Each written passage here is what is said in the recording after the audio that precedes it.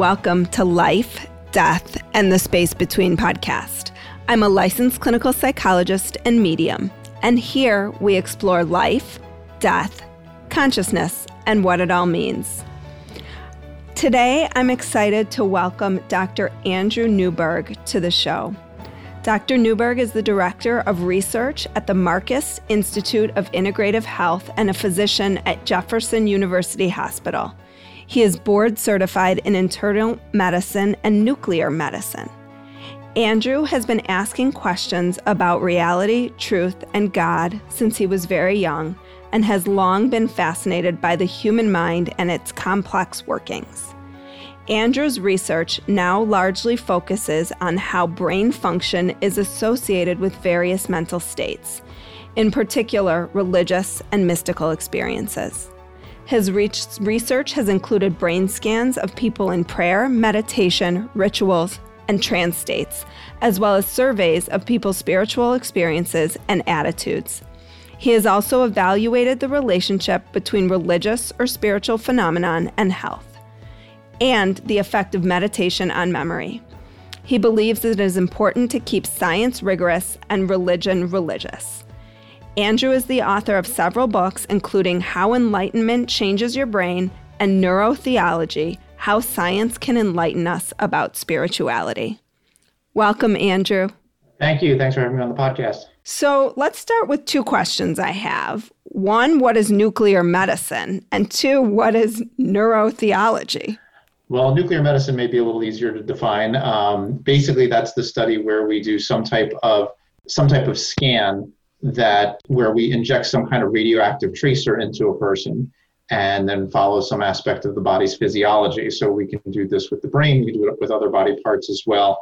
But the general gist of it is that we're trying to look at something functional that's going on in the brain. And so we can look at brain blood flow, metabolism, different neurotransmitters as well. So it's a whole field of medicine that's used for a lot of clinical work, but we also use it a lot for research as well. So neurotheology is a little bit more difficult to define.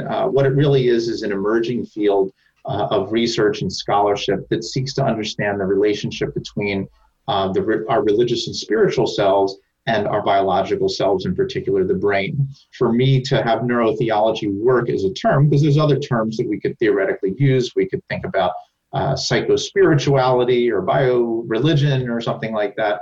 So there's a lot of different possible options. Neurotheology seems to be the one that is kind of stuck, I think mostly because it just kind of sounds cool.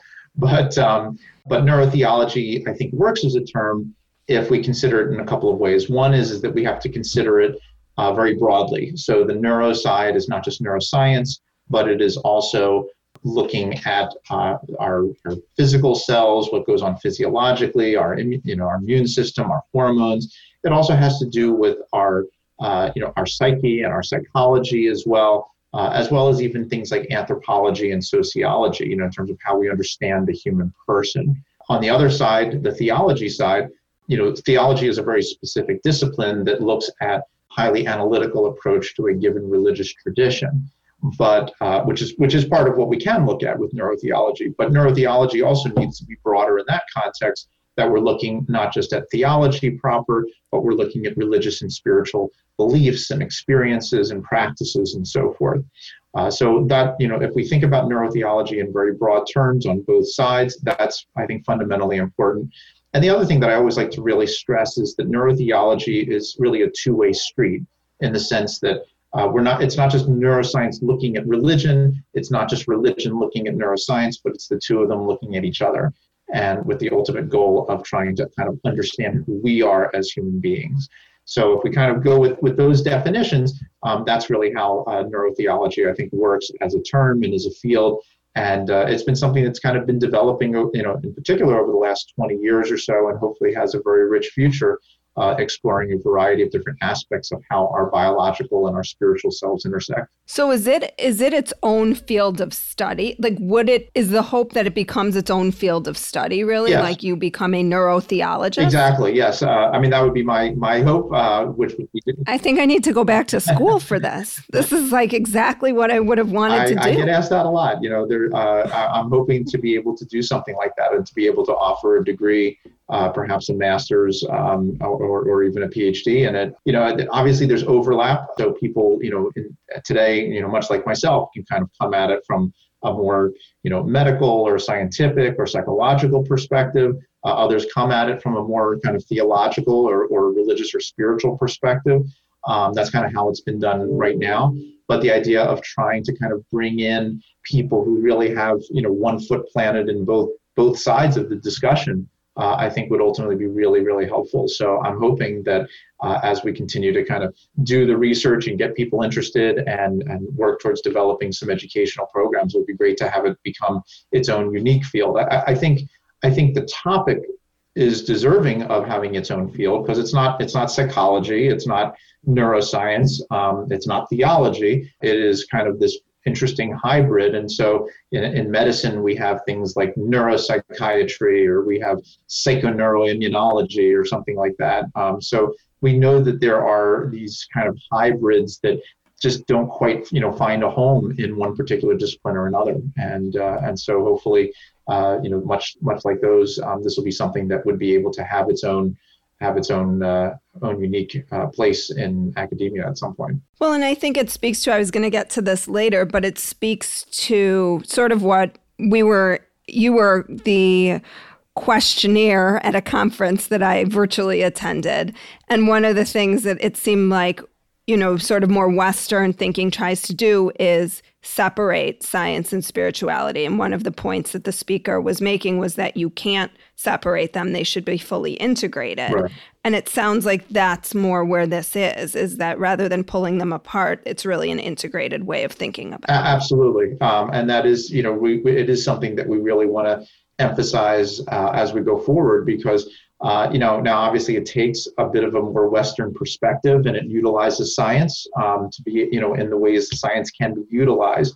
And I think that is important because, one of the concerns that one has is if you kind of start with more of a religious or spiritual perspective is how are they looking at science and how is science being utilized in that context? We want both sides to be utilizing science well. We want both sides to be utilizing the spiritual or the religious well and properly.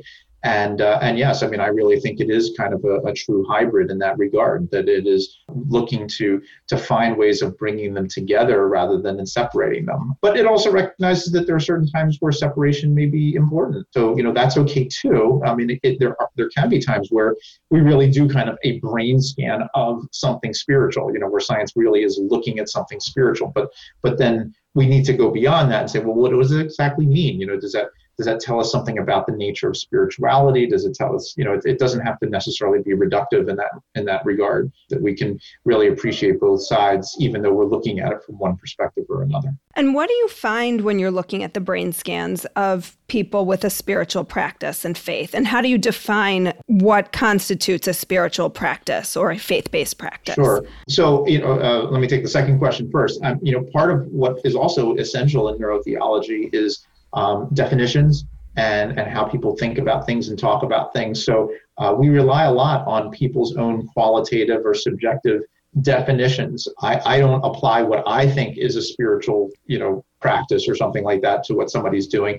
I'm asking them, you tell me what is it that makes this spiritual? What is it that you feel? What are the elements of it that makes you call this something that's religious or spiritual? How do you differentiate religion from spirituality? There's just some fascinating questions, and who should be the one making those definitions? Should we get a bunch of theologians in a room? Should we get a bunch of psychologists in a room, a bunch of philosophers? So everybody kind of has different definitions depending on what their own perspectives are. And I think, that is also very important for us to think about. Now, that being said, what we have done is bring probably by now, maybe 400 or 500 different individuals into our lab to study. And they do a variety of different kinds of religious and spiritual practices, including a variety of different meditation, yoga practices, various prayer practices, other spiritual practices. You mentioned in your introduction about being a medium. So we did a study of Brazilian mediums, actually, who came out from Brazil to be with us. And we scanned their brains. And we use a variety of different tools. So sometimes we use something called functional magnetic resonance imaging, or fMRI. You mentioned we had our initial discussion about nuclear medicine. So sometimes we use nuclear medicine techniques like what's called PET imaging or SPECT imaging, which both involve injecting some kind of radioactive tracer while the person is doing a practice. Those are very good for studying these kinds of practices at times because people can be in a more natural environment. And so with the MRI, for example, you have to be kind of like lying down and, very flat and very still. Some practices are great for that, but then there's others that are much more difficult to do that. And certainly, if you're doing any kind of dancing or body movements, or if you need certain postures or something like that, these really can't be done with an MRI scanner. And so we have employed some of these other nuclear medicine techniques as a way of trying to capture what's going on in these states when people are engaged in them, and then look at the similarities and differences. And we've developed this whole sort of model of what we think is going on in the brain when people are engaged in these kinds of practices. And what is going on? Well, in general, lots of things. And so, one of the, take-home points in all of the research that we've done is that there doesn't seem to be just, one spiritual spot of the brain or one spiritual part of the brain.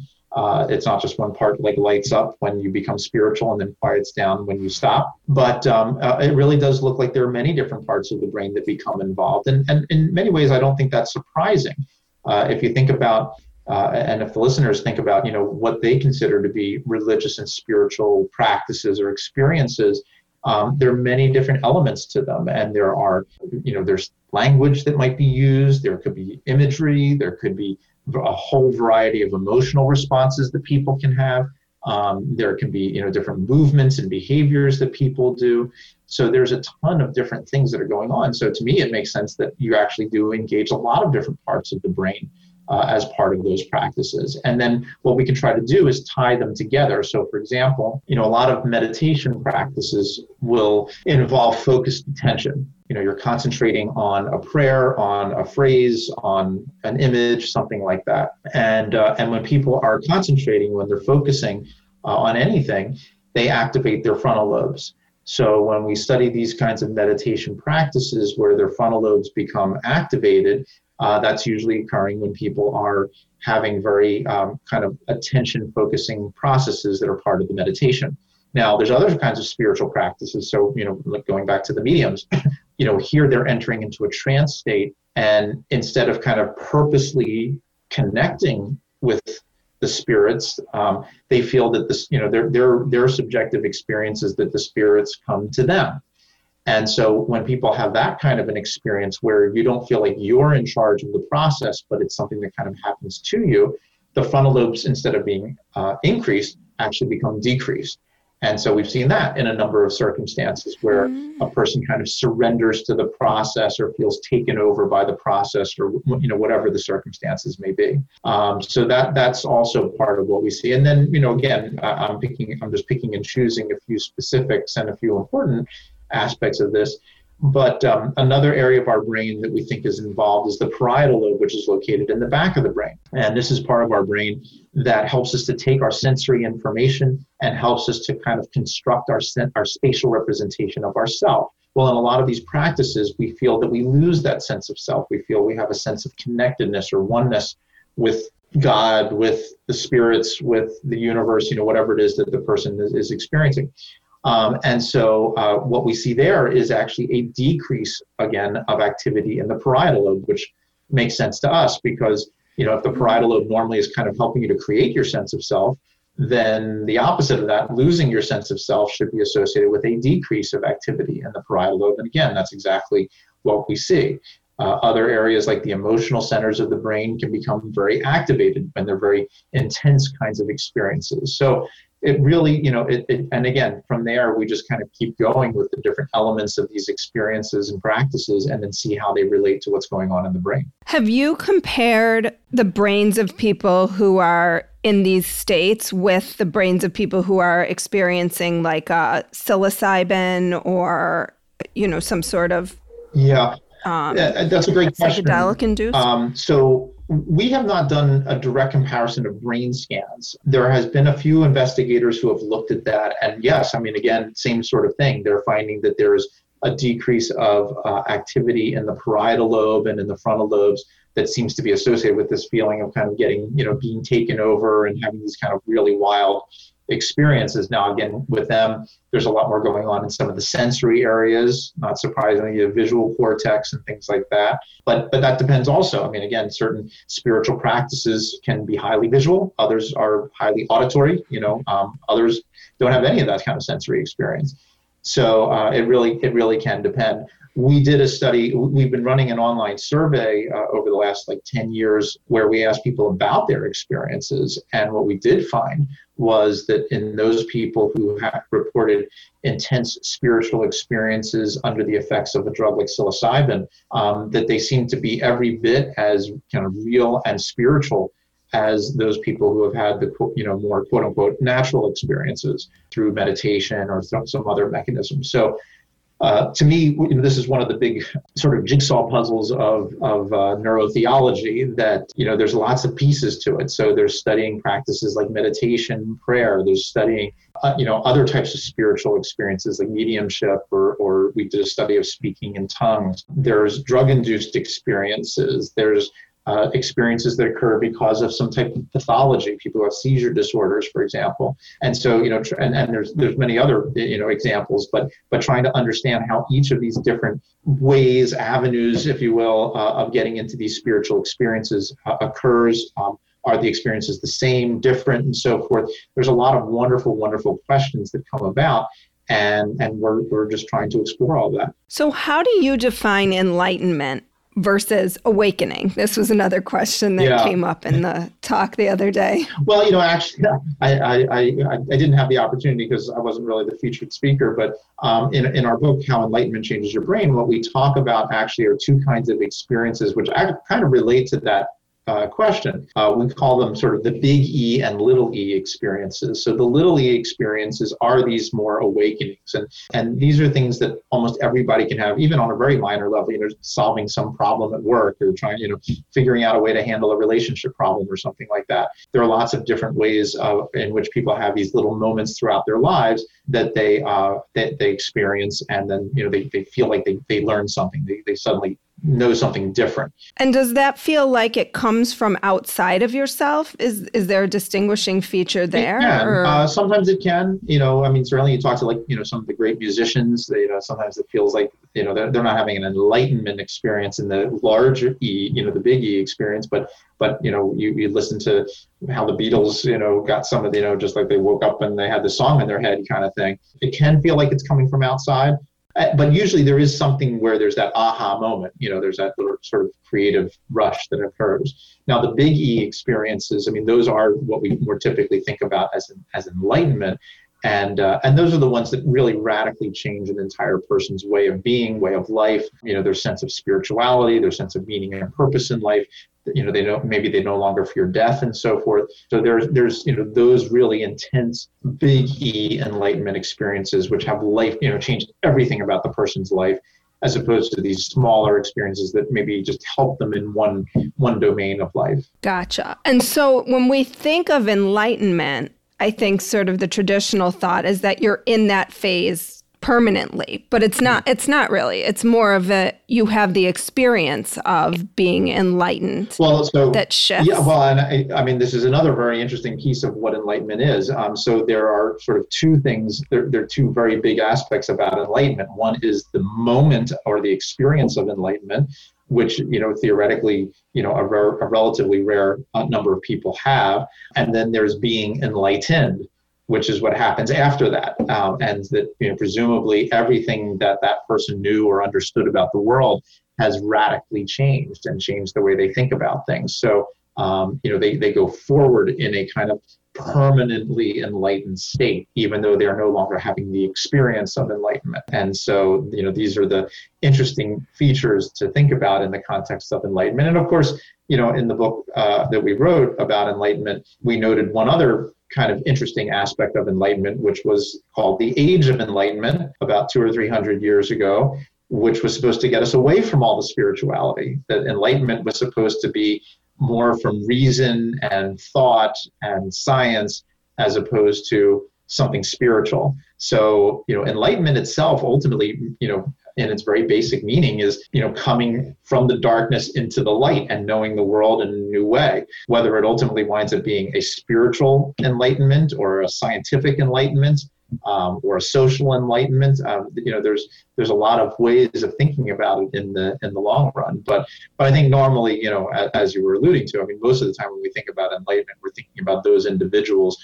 who have had these very unusual experiences and now, basically go around in a whole different kind of way in terms of how they think about the world and how they look at things. Can you self-induce enlightenment, or is it typically a spontaneous experience that happens to you? I mean, I guess meditation, if you're going to meditate, right? Maybe you have an experience. But I was going to say the answer to your question is yes. I mean, to some degree, with a few exceptions, which we talk about in our book also, which were quite fascinating, where it did literally happen spontaneously to somebody who was not even trying to get it. Most of the time, people are on some path that they're trying to get to some answer, some new way of thinking about things. Some, very specifically are doing practices like meditation for, even many hours, many days, many years, with the goal of seeking some kind of enlightenment experience. So there is as a general rule, there tends to be a purposefulness to it, that people are striving for something that's different. But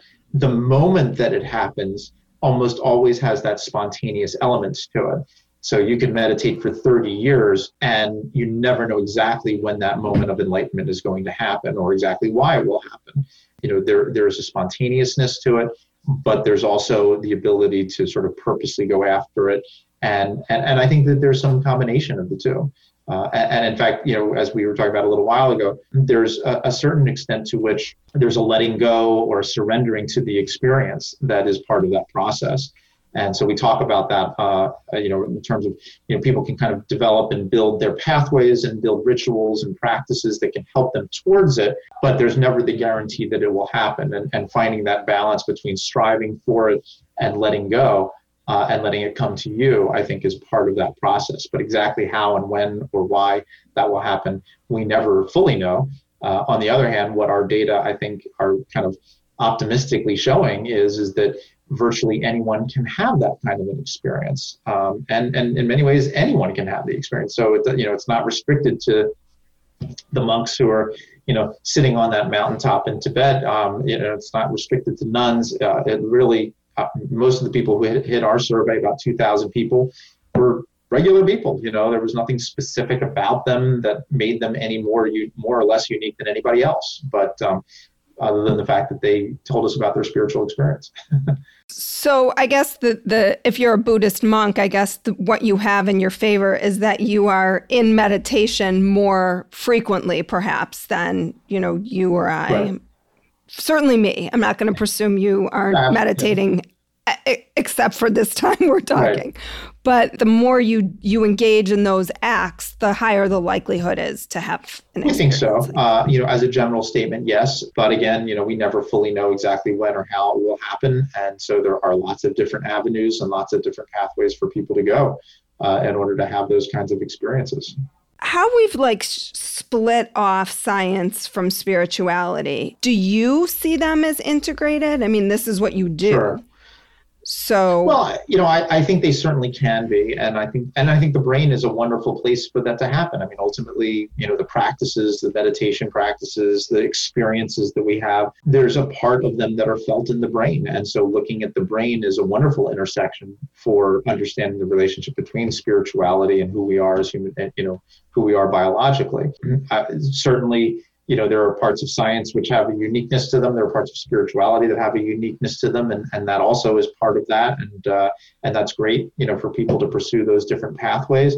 And there are certainly times where they come in conflict with each other. But, there are scientific theories that come into conflict with each other within science. So, there's a lot of different ways of thinking about things. And there's also, I think part of what happens also with science is that, it's really good at answering how questions, not always so great with answering why questions. And that's where sometimes I think religious and spiritual beliefs come in, that sometimes they can help us to understand some of the why elements, certainly some of the more questions about moral implications and how we as human beings are to behave and what's right and what's wrong. There's no real way to design a scientific experiment to tell you what is morally correct when it comes to, the coronavirus and lives versus the economy and all that kind of thing. I mean, there's no way to do a scientific study to tell you that. It becomes a moral question, and people have different ways of thinking about things morally. And that's part of what this is all about, part of what neurotheology is about, which is, how that you could go around to each person, how are you thinking about this? How are you, I think one of the real strengths in a lot of the research we've been trying to work towards is to rely more on the individuals, on the regular people of the world, and not, if you ask me the question, what is enlightenment? I would much rather tell you what, Joe Smith had to say about his experience and Mary Jones had to say about her experience than what Buddha had to say about his experience. I mean, there's value in both. There's certainly value in knowing what the great thinkers and the great mystics of history have said about these things. But we also need to go around and ask what everybody else thinks too. There's power in both ways of looking at things. What do you think it would look like if everybody had enlightenment experiences? Right. Well, I mean, on one hand, it would certainly be a wonderful, hopefully a wonderful world. I think in many ways, it is the goal of most religious and spiritual traditions to get people to that next level of understanding, to have everybody look at each other in a more inclusive kind of way, to have people be more compassionate and understanding about everything. And so, in that regard, if more and more people had an experience of enlightenment, it would lead to sort of a more cohesive society, and again, more understanding and more and less aggression and violence in the world. So I think it could really be a wonderful possibility, but of course the question is, how do people get there, and how can we help people to get there? So it's kind of a goal of what neurotheology is about as well. This is the more sort of practical, applied aspect of neurotheology, which is, are there ways of trying to help people towards getting to these kinds of experiences, and if we can get enough people to get into those experiences, what kind of substantial effect can that have on society as a whole? And hopefully we can get there. Are there other ways other than meditation to have these experiences, or prayer, which I feel like can kind of fall in that same bucket? Sure. Well, meditation and prayer are certainly among the more common ones. You had mentioned drugs like psilocybin, whether that's an appropriate way for people to go.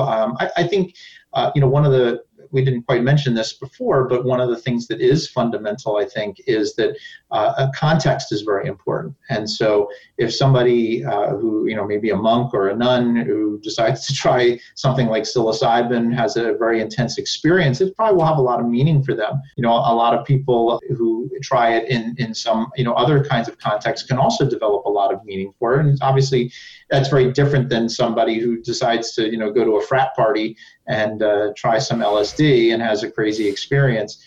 Probably, less likely to give them some kind of long-term spiritual impact from that, although not impossible either. So, there are lots of different ways in which people can have these experiences, and again, some of them are spontaneous. Obviously, the title of your podcast, near-death experiences, or a whole other kind of experience that people not that we would recommend people to try to have those kinds of experiences, but again, that's certainly another. Especially because you're not guaranteed, right? Exactly. So, but they obviously have a lot of, the near-death experiences have a tremendous impact on people's lives and really transformative in many of the same kind of ways as some of these mystical and spiritual experiences are. So there's a lot of different possibilities that are out there in terms of how these experiences may be obtained. Do you have arguments with colleagues about these things? I shouldn't say arguments, discussions with colleagues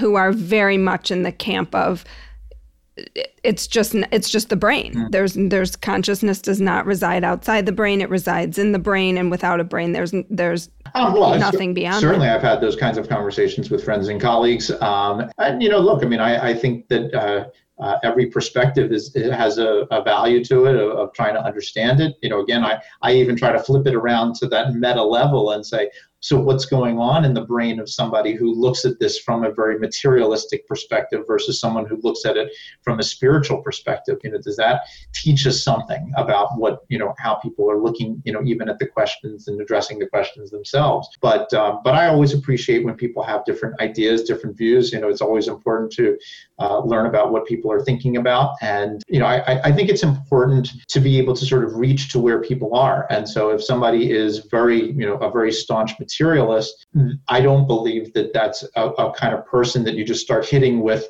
all the spirituality stuff. Let's start with the brain stuff. Let's start with, well, what's going on in the brain? What's happening with this? Okay, now you get down to then saying, okay, well, then it's just in your brain. I say, well, okay, but now, let's think this through a little bit more. If it's just in the brain, and the brain is made up of these neurons and neurotransmitters and electrical signals and different interconnections and so forth. Where in all of that is the thought? Where in all of that is the consciousness? How?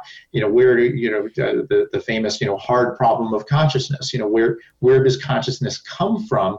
If we can't necessarily, get there all the way and looking at from a scientific perspective, and if we can't fully get there, do we need to look at other options? Do we need to explore what Buddhism has to say about consciousness, what Hinduism has to say about consciousness, what other spiritual traditions may have to say? So, it's kind of trying to, work at people and trying to bring them in to understand that, the same is true on the other side. There's certainly people who are very staunch religious individuals, and they just don't even see the value of doing the science. Maybe we can say, well, there is value. Maybe it's not going to prove whether God exists or not, but maybe it can help us to understand something about the psychological value of being religious or spiritual. Maybe that's important. Maybe we can learn what kinds of practices are more valuable to people, may have a greater impact on people in terms of depression or anxiety or something like that. So there's a lot of ways in which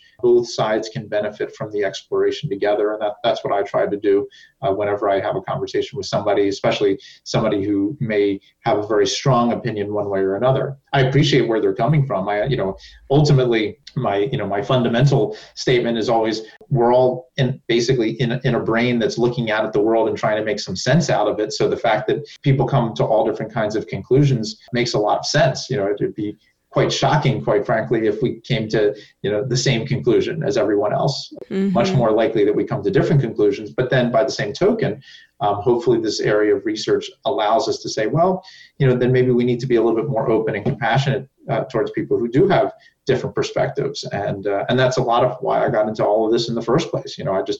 It bothered me that people had different religious traditions, that they're different political perspectives. How can we have such differences when we're all looking at the same world? Why aren't we coming away with the same perspective? But we don't. And so trying to understand that is, to me, kind of the fundamental piece of why we do all of these things and why we ask these questions. Wow. Well, fascinating work. I would like to sign up for your program. You'll be the first. As soon as I get it might also head me down the path of divorce, but that's okay. Anytime I'm like, oh, I want to do that, my husband's always like, really? More learning? The more, the better. Where can people find your information, more about you? So people can go to my website. It's just Andrew Newberg, NEWBERG.com. And on there, they can learn about my books and articles and follow our future research as well. Well, thank you so much for your time today. I really appreciate it. And it was a fascinating conversation. Thank you so much. I appreciate it. Like what you heard today and want to hear more? Wondering what comes next and what it all means?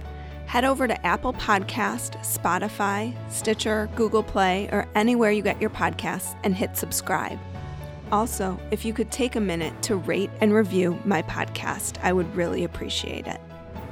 Stay tuned as we continue to explore life, death, and the space between.